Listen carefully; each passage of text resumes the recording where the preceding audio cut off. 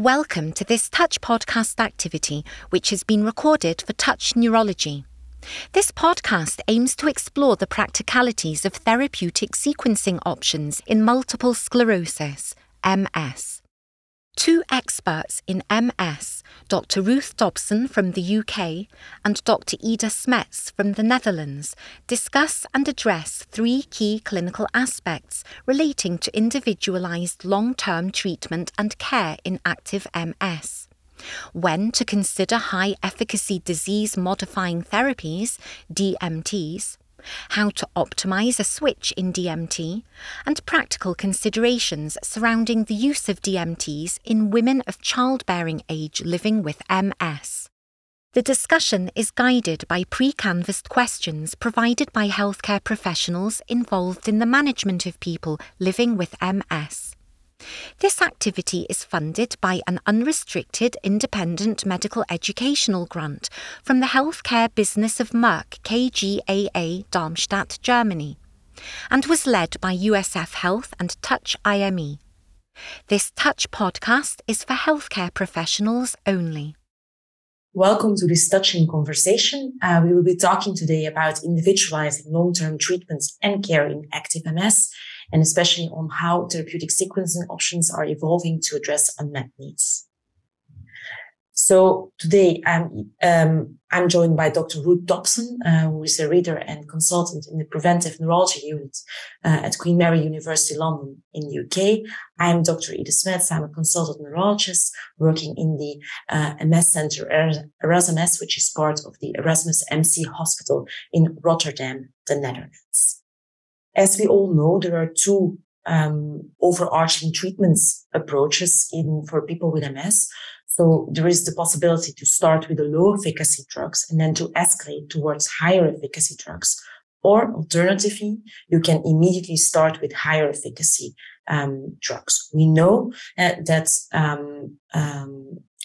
almost 90% of people present with relapses from disease onset and will be eligible for one of these two strategies.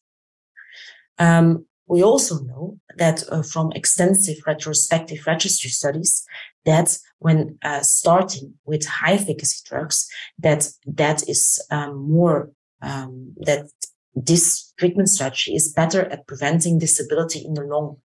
So these treatment strategies have not been compared in controlled randomized trials. So we don't have the highest standard of evidence yet to prove the superiority of high efficacy treatment. But we have extensive retrospective data that each one of them independently shows that when you initiate high efficacy treatment, that you are more able or that you will be better at preventing disability in the long run, even when taking all the noise regarding selection bias, the difficulties with EDSS, and measuring it long-term into account. And so from these four retrospective studies, they all show that when you start with high efficacy versus escalation, high efficacy versus medium efficacy, high efficacy versus escalation, and induction versus escalation, that there is in the long run a difference in at what rate you accrue disability. Obviously, high efficacy DMTs are not the best way forward for everyone, and we need to take different factors into account to balance the risk of side effects versus the efficacy needed in an individual person with MS. Several factors play a role in this process, especially patient characteristics. We named here age, sex, family planning, adherence, personal preference, but also disease characteristics are obviously important. We take into account comorbidities, such as people being recently diagnosed with a malignancy, side effects, and also the monitoring burden that goes with certain DMTs, and also the healthcare systems and reimbursements possibilities in vary across European countries. So that brings us to our first question. And what I would really like to discuss with Ruth is what factors should be discussed with people with MS to guide the choice of disease-modifying treatments. Thanks, Ida. And I think this is a really complicated question to answer, actually, because there's so many things to be taken into account. We have to, all of our patients are individuals, and you actually have to take that individual patient sitting in front of you in clinic and think about what might be right for them. And we've moved really quickly in the field of MS. We've moved from a situation where we've had the choice of one, 2, or 3 DMTs to really very wide range of choice over just a few years. I think that in general, when I'm talking to my patients in clinic, first of all, I think about actually what's their attitude towards their MS, how active is their MS, how have things been, and also what do they think? Because some people have very strong views about whether they really want to go in very hard with very high efficacy therapies, or actually whether they want to take maybe a more escalation-based approach, and actually to judge what sits right with that patient first off, because you can't fit a square peg into a round hole. You can't push patients to treatment options that aren't right for them. It's also thinking about, as you said, those individual patient characteristics. They have MS, they've just been diagnosed with MS potentially. You have some information about their disease, but actually, what are their plans for the next few years? What is important to this patient? For a lot of patients, also the difference between having an ongoing oral therapy or an occasional infusion therapy or an induction therapy, actually thinking about how that might fit into their life, into their lifestyle, into everything else that's important with them. Because I think one of the really important things is that MS doesn't change who you are. It's something that you have to live with. It's something that we can't cure, but actually it needs to fit around what's important to you to a certain degree.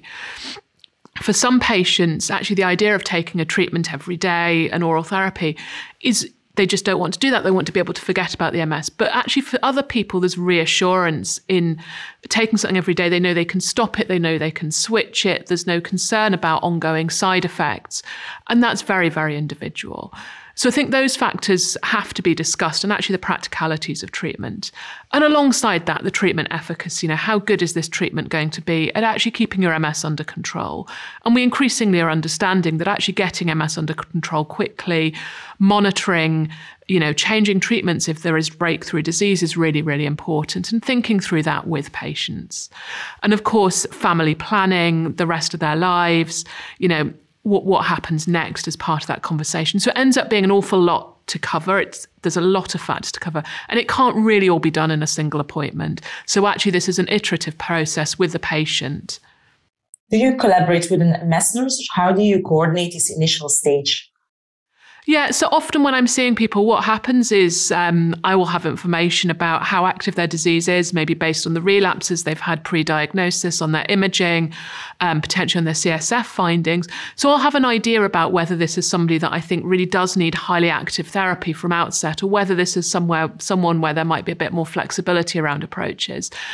And often what I'll do, because the number of treatments we have now is so overwhelming, is actually sort of present some general principles. So around, tablets versus infusions, monitoring burden, and often give people 2 or 3 options to think about rather than the whole gamut of DMTs.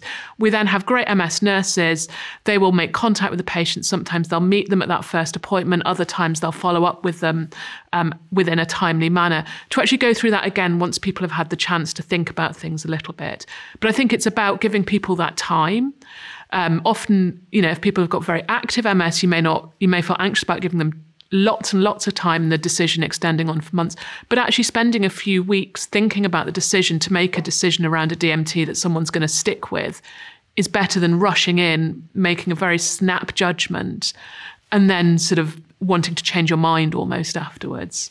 So it's a team effort. And in your clinical experience, what prognostic factors should guide treatment decisions? So I think this, again, comes down to the patient sitting in front of you. And I think this is where medicine becomes an art, not a science. There is a real, art in having this discussion and being comfortable with the uncertainty that actually there is no one factor that says this person is going to do very well or this person is going to do very badly.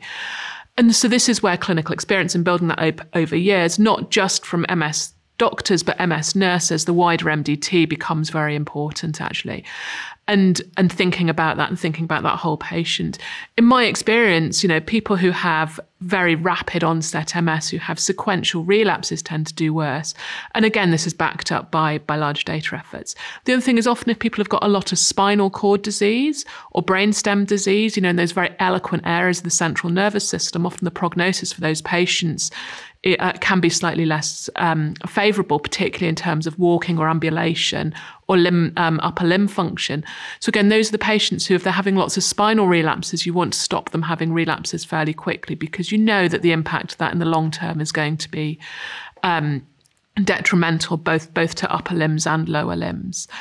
In patients who've got very high lesion burden, and often, not often, fortunately, but we do see patients coming in who may have only had 1 or 2 relapses and they may seem fairly mild. But when you look at their MRI scans, they have a large burden of inflammatory disease that looks like it's been there for a long time. And again, those patients, you think, okay, one more relapse may knock you off your perch. One more relapse really may bring quite a lot more to light. And I also think that where patients are suffering cognitively, actually, that's something that we're probably not good enough about asking, but where people are complaining that their cognition is affected sort of relatively early on. Actually, to me, clinically, that's a bit of a red flag to say, cognition's really important. We need to get you on active treatment and start managing this. Are there some general principles that should be applied to the monitoring of people with MS after they've started a disease-modifying treatment?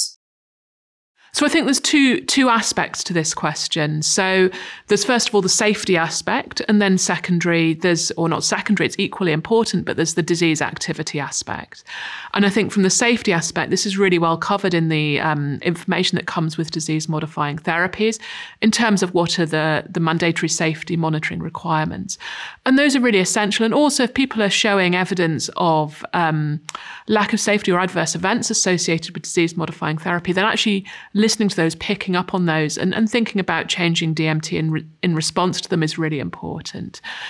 I think that in terms of the flip side of monitoring the disease activity, that's actually just as important. Tolerating somebody having breakthrough disease on a disease-modifying therapy, even if it looks like it's safe for them, we now know that actually is associated with worse outcomes in the longer term. So being responsive to people who are reporting relapses, building in regular MRI monitoring, and I think there's Magnum's guidance that's coming out about how to monitor, how frequently to monitor, is actually really important, because we do see that whilst DMTs may control relapses, patients may feel, well, actually, if people are accruing more and more lesions, then that's probably a sign that this disease-modifying therapy isn't really quite as effective as you might want in that person. And again, having that discussion around, these are the things that are important for safety. These are the things that are important to know if this disease-modifying therapy is working. And making sure that patients understand why you're doing the tests that you're doing, because I think sometimes we're not very good at explaining that as doctors. This is why I'm doing this test. These blood tests are important because actually you may not notice some of the safety problems that we have with the disease-modifying therapies. They let us pick them up early so that we can make changes before they affect you in a sort of wider sense. It's actually really important to help people understand the importance of engaging with that monitoring, because I think people find it easier to understand why they need the scans to see if the disease is active, but the safety is equally important. And that is true for the entire trajectory, obviously, through the when you counsel DMTs, that people need to understand why you recommend something, why you recommend specific therapy, and why the monitoring is necessary. Yeah, so I think that's it. And I think, one of the challenges sometimes with some of the DMTs is that people can feel like the monitoring is a burden, but actually it's a really important part of having that therapy. So that brings us to the second part of our conversation. And we will now dig a bit deeper into switching DMTs and how to sequence them in people with MS. As we know, there are different interpretations or different views on what should be a disease breakthrough. And there are the two most important associations in Europe and the United States have tried to define it. but this is obviously a guideline and does not always correspond to the decisions we make in clinical practice. But the European Multiple Sclerosis Treatment Consensus group has defined disease breakthrough as having 3 or more new lesions and 1 relapse, or 2 or more lesions in the last 6 to 12 months. They also recommend that after initiating a high efficacy DMT, that a brain MRI should be performed at least yearly. So in the American Academy of Neurology, so disease breakthrough is defined by having 1 or more relapse, 2 or more new MRI lesions, and having increased disability in the last 12 months.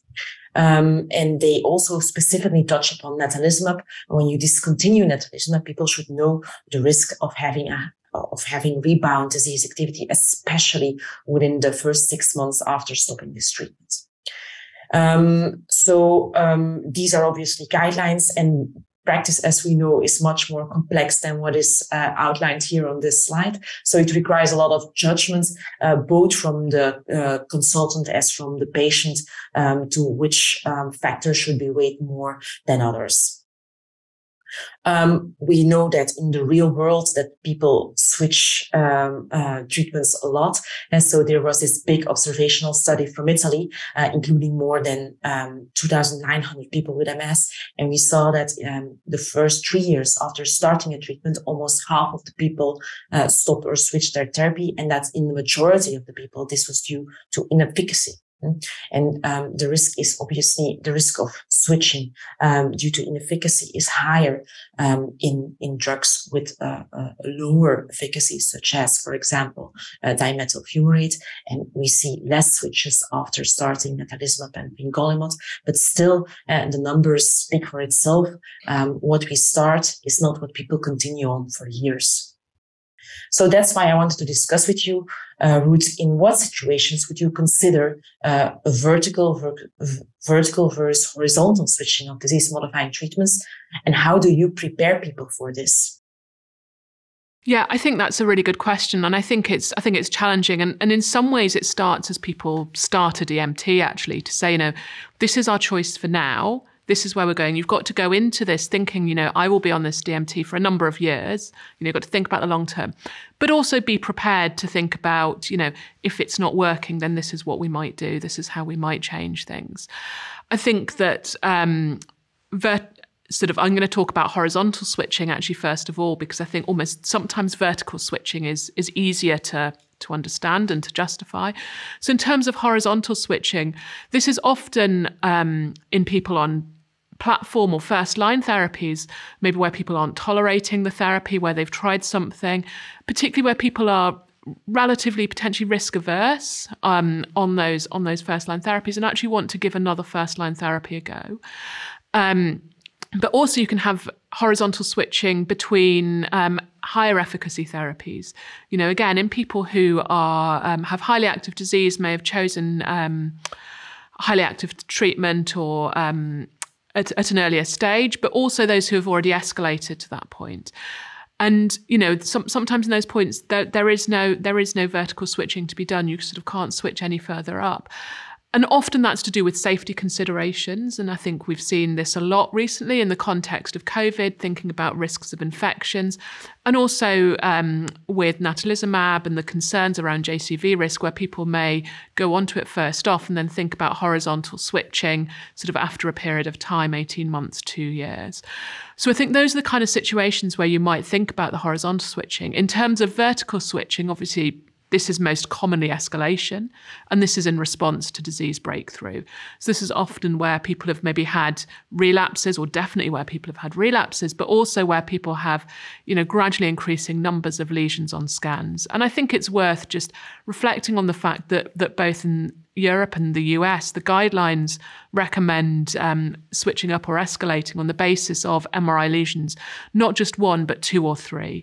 And I think this is, this is reasonable. It's based on the fact that you want to be really sure that the disease is breaking through, and not that you're catching lesions either that have happened before the DMT has become fully efficacious, or sort of non-specific lesions developing. Yeah. And you also sometimes consider de-escalating treatments? Yeah, so de-escalation, I think, is really a concept that's relatively new within the MS community. And I think it's come about because of the range of treatments that we now have. You know, we haven't had this problem, if you like. It's before, because we haven't had the range of treatments to be able to consider this. But as concerns emerge around potentially people being on very immunosuppressive therapies for prolonged periods of time, then the concept of de-escalation, actually getting your disease under control and then moving backwards is increasingly coming around. We really don't understand how to do this well. We don't understand who to do it in. I think as both clinicians and patients, there's often a concern around breakthrough disease, particularly if you've escalated up to a treatment because your MS was breaking through. To go backwards feels very counterintuitive. And it's really that very delicate balance between risks associated with treatment and the clear benefits of treatment on MS disease activity, and actually going back and reevaluating that risk benefit periodically. Are there any safety issues that clinicians should consider when switching DMTs? Yeah, and again, this is something that's really become more and more important as our range of disease-modifying therapies has become wider and wider, and the treatments work in different ways. I think the two main risks that we worry about, or that I worry about when switching DMT, are firstly stopping a disease-modifying therapy and actually having the MS disease activity breaking through. And we see this particularly with the immunosequestering treatments. So we see it where the treatment is stopped and then the disease reactivates within sort of 2, 3, 4 months. That has to be balanced against the risk of the carryover risk of safety effects. If you have different disease-modifying therapies that affect the immune system in different ways, if you have an overlap between those treatments, you've potentially got sort of dual effect from different angles on your immune system. So there's a concern about people being very immunosuppressed. And some disease-modifying therapies are more reversible than others. So if you're sort of using an irreversible disease-modifying therapy and you've got something else, or the effects of something else still there, you can end up with somebody who's very immunosuppressed for a long time and inadvertently cause harm to that patient. So it's really challenging. It's a real balance. We don't always know how to do it best. We are still learning around this. I think over the past 5 years, we've become much better at switching, particularly with our immunosequestering treatments, so particularly understanding about balancing washout versus new treatment and how to risk mitigate that. But there's still a lot to learn around that. One of the definitely most difficult treatments to switch are the sphingosine 1 receptors, especially if you at a certain point want to stop them in people that have been stable for several years. Is that something you have a specific approach to? Or?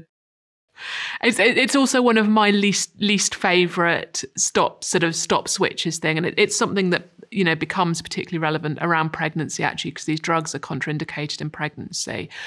So actually, my first approach is to try and avoid that problem. So if somebody's thinking about pregnancy or something like that, then actually to avoid often using those drugs to avoid the problem with switching, because it can be so tricky.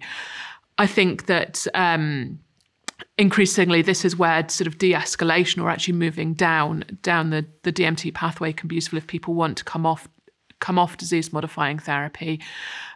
Or de-escalate so that you have some cover, but you're not immunosuppressing people sort of with dual therapies.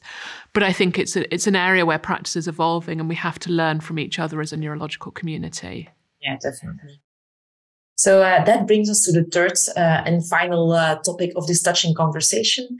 And that is Ruth's favorite topic on how to support female people with MS through the family planning and beyond, especially when they're considering to start or continue disease-modifying treatments. We know that the current guidelines are not sufficient to or very vague on this critical time period. So we have the recommendations of the European Consensus Group, which mainly state that interferons and cladribine acetate are approved and safe, that for people with highly active disease, that there should be an open discussion about considering to postpone pregnancy, and that indeed in people that are highly active and are in need of an MS therapy, that natalizumab is actually a good option and it can be continued until week 32 of pregnancy. That are the most specific guidelines that are available at the moment. We have also the recommendations from the American Academy, which are vague and just overall advice to balance the risk of disease activity versus the risk of DMTs for using DMTs with all their unknowns during pregnancy. We have some real world data on DMT exposure, which are mainly very extensive for glatiramer acetate and interferon beta, which we already use now for several decades in people with MS. And we have all the data coming from the registry show that there are no adverse events or no negative pregnancy outcomes for these two compounds, and that also there's no rebound risk, and that also during breastfeeding they are more or less considered safe.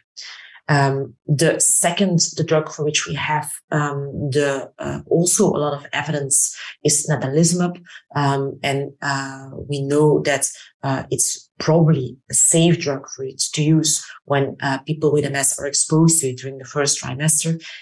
The only downside of using this drug during pregnancy is that we know that that newborns have some hematological abnormalities, and that there is obviously this rebound risk that is not well characterized.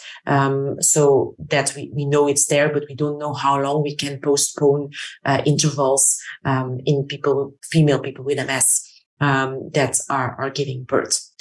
And then the third, and also which is progressively becoming more relevant drug to consider, is ofatumumab. It's one of the anti-CD20. We don't have a lot of data for anti-CD20 for ofatumumab itself yet, but anti-CD20 is a drug that is probably also safe during first trimester exposure. And downsides again are the newborns, and if this drug is given very during the pregnancy itself, we know that it can be associated with reduced B cell counts in neonates, which obviously interferes with vaccination responses.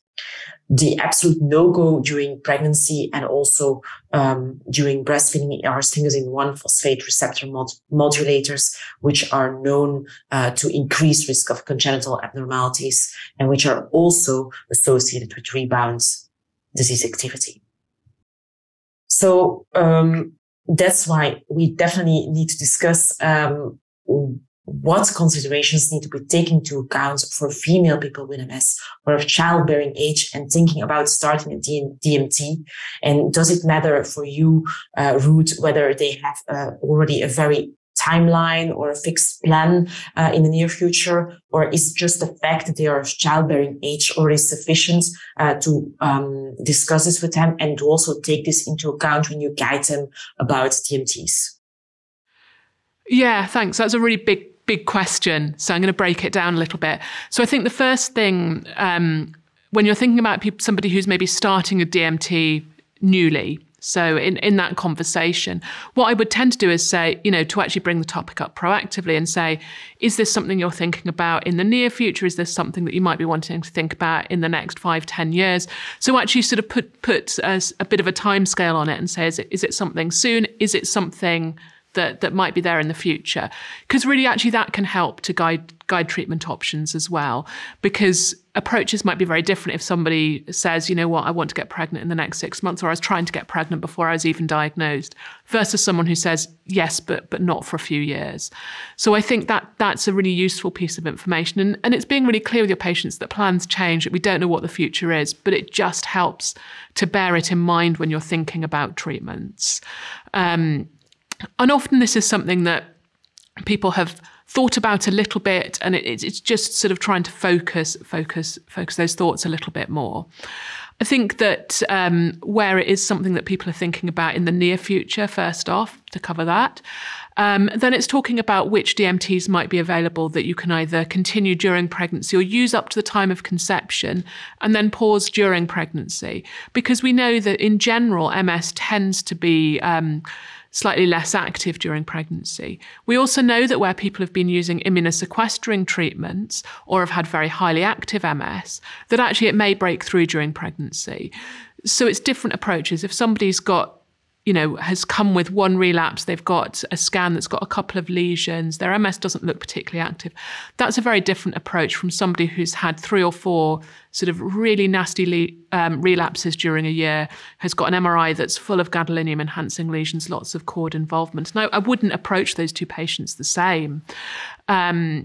And somebody who's got relatively mild disease, you'd think about treatments that maybe could be stopped or suspended during pregnancy. If someone's trying to conceive at that point, you may say, well, let's not start something now. We know that there's a therapeutic lag. We know that for some treatments, it takes a few months for them to reach full efficacy. So you may say, well, let's revisit the question around treatment in 6 to 9 months. But if you're trying to conceive, then you may want to do that without exposing yourself to treatment. In somebody with very active disease, then obviously natalizumab, as you said, has got one of the biggest bodies of evidence behind its use in pregnancy. But actually the other monoclonals are not that far behind, particularly when you think about class effects. So with the anti-CD20 agents, for example, there's a wealth of experience outside of neurology for use around pregnancy and even during pregnancy in people with, for example, autoimmune renal disease, where it has to be given during pregnancy in order to preserve kidney function. So we actually know quite well what some of the risks and benefits of those are, and having that discussion with people and saying these are the options, this is what we know. And it's a really rapidly evolving field. So actually, being honest about what you don't know, what you want to look up, what you want to sort of discuss at a next appointment. In terms of somebody who's already on treatment, really, it's thinking about their current treatment approach. Is that something that can be continued to conception? Is this something that needs to be switched before they start trying to conceive? Because it's ideal to aim for a period of disease stability prior to pregnancy. We know that one of the biggest associations with postpartum relapse is actually pre-pregnancy relapses. So trying to get somebody's disease controlled. But it's really important also to bear in mind that for women, sometimes time isn't on their side, and actually you can wait for things to be perfect, and that may deny them a pregnancy, particularly people who are in their mid to late 30s. So actually, it is an iterative discussion. Are there also some non-pharmacological advices that you share with your patients during clinics? Yeah, so I think that sometimes patients come in sort of having heard that MS gets better during pregnancy, that you'll feel wonderful, everything will be great. And then sometimes feel quite cheated because that doesn't always happen. Sometimes people don't feel great, and it's not always the MS. It can be other aspects as well. Pregnancy is very different between different people.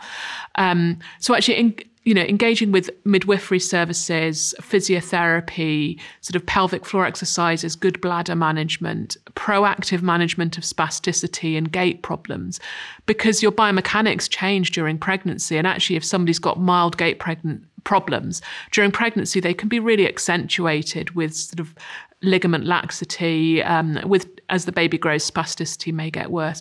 So actually bringing in sort of physiotherapy, rehabilitation specialists to really think about the person as a whole, and remembering that not everything is MS and not everything is pregnancy, that, it actually takes a bit of thought sometimes to tease out why somebody may not be feeling so great. But being proactive about these things is often better than being very reactive. And when people have given birth, when do you see them back for the first time? How are you present during this period? Yeah, so this actually starts during pregnancy. So the discussion about the postpartum period starts really during pregnancy.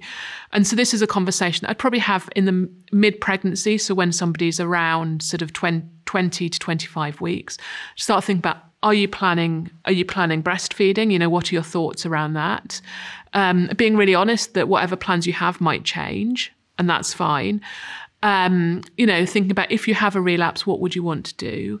And thinking through, approaches to disease-modifying therapies.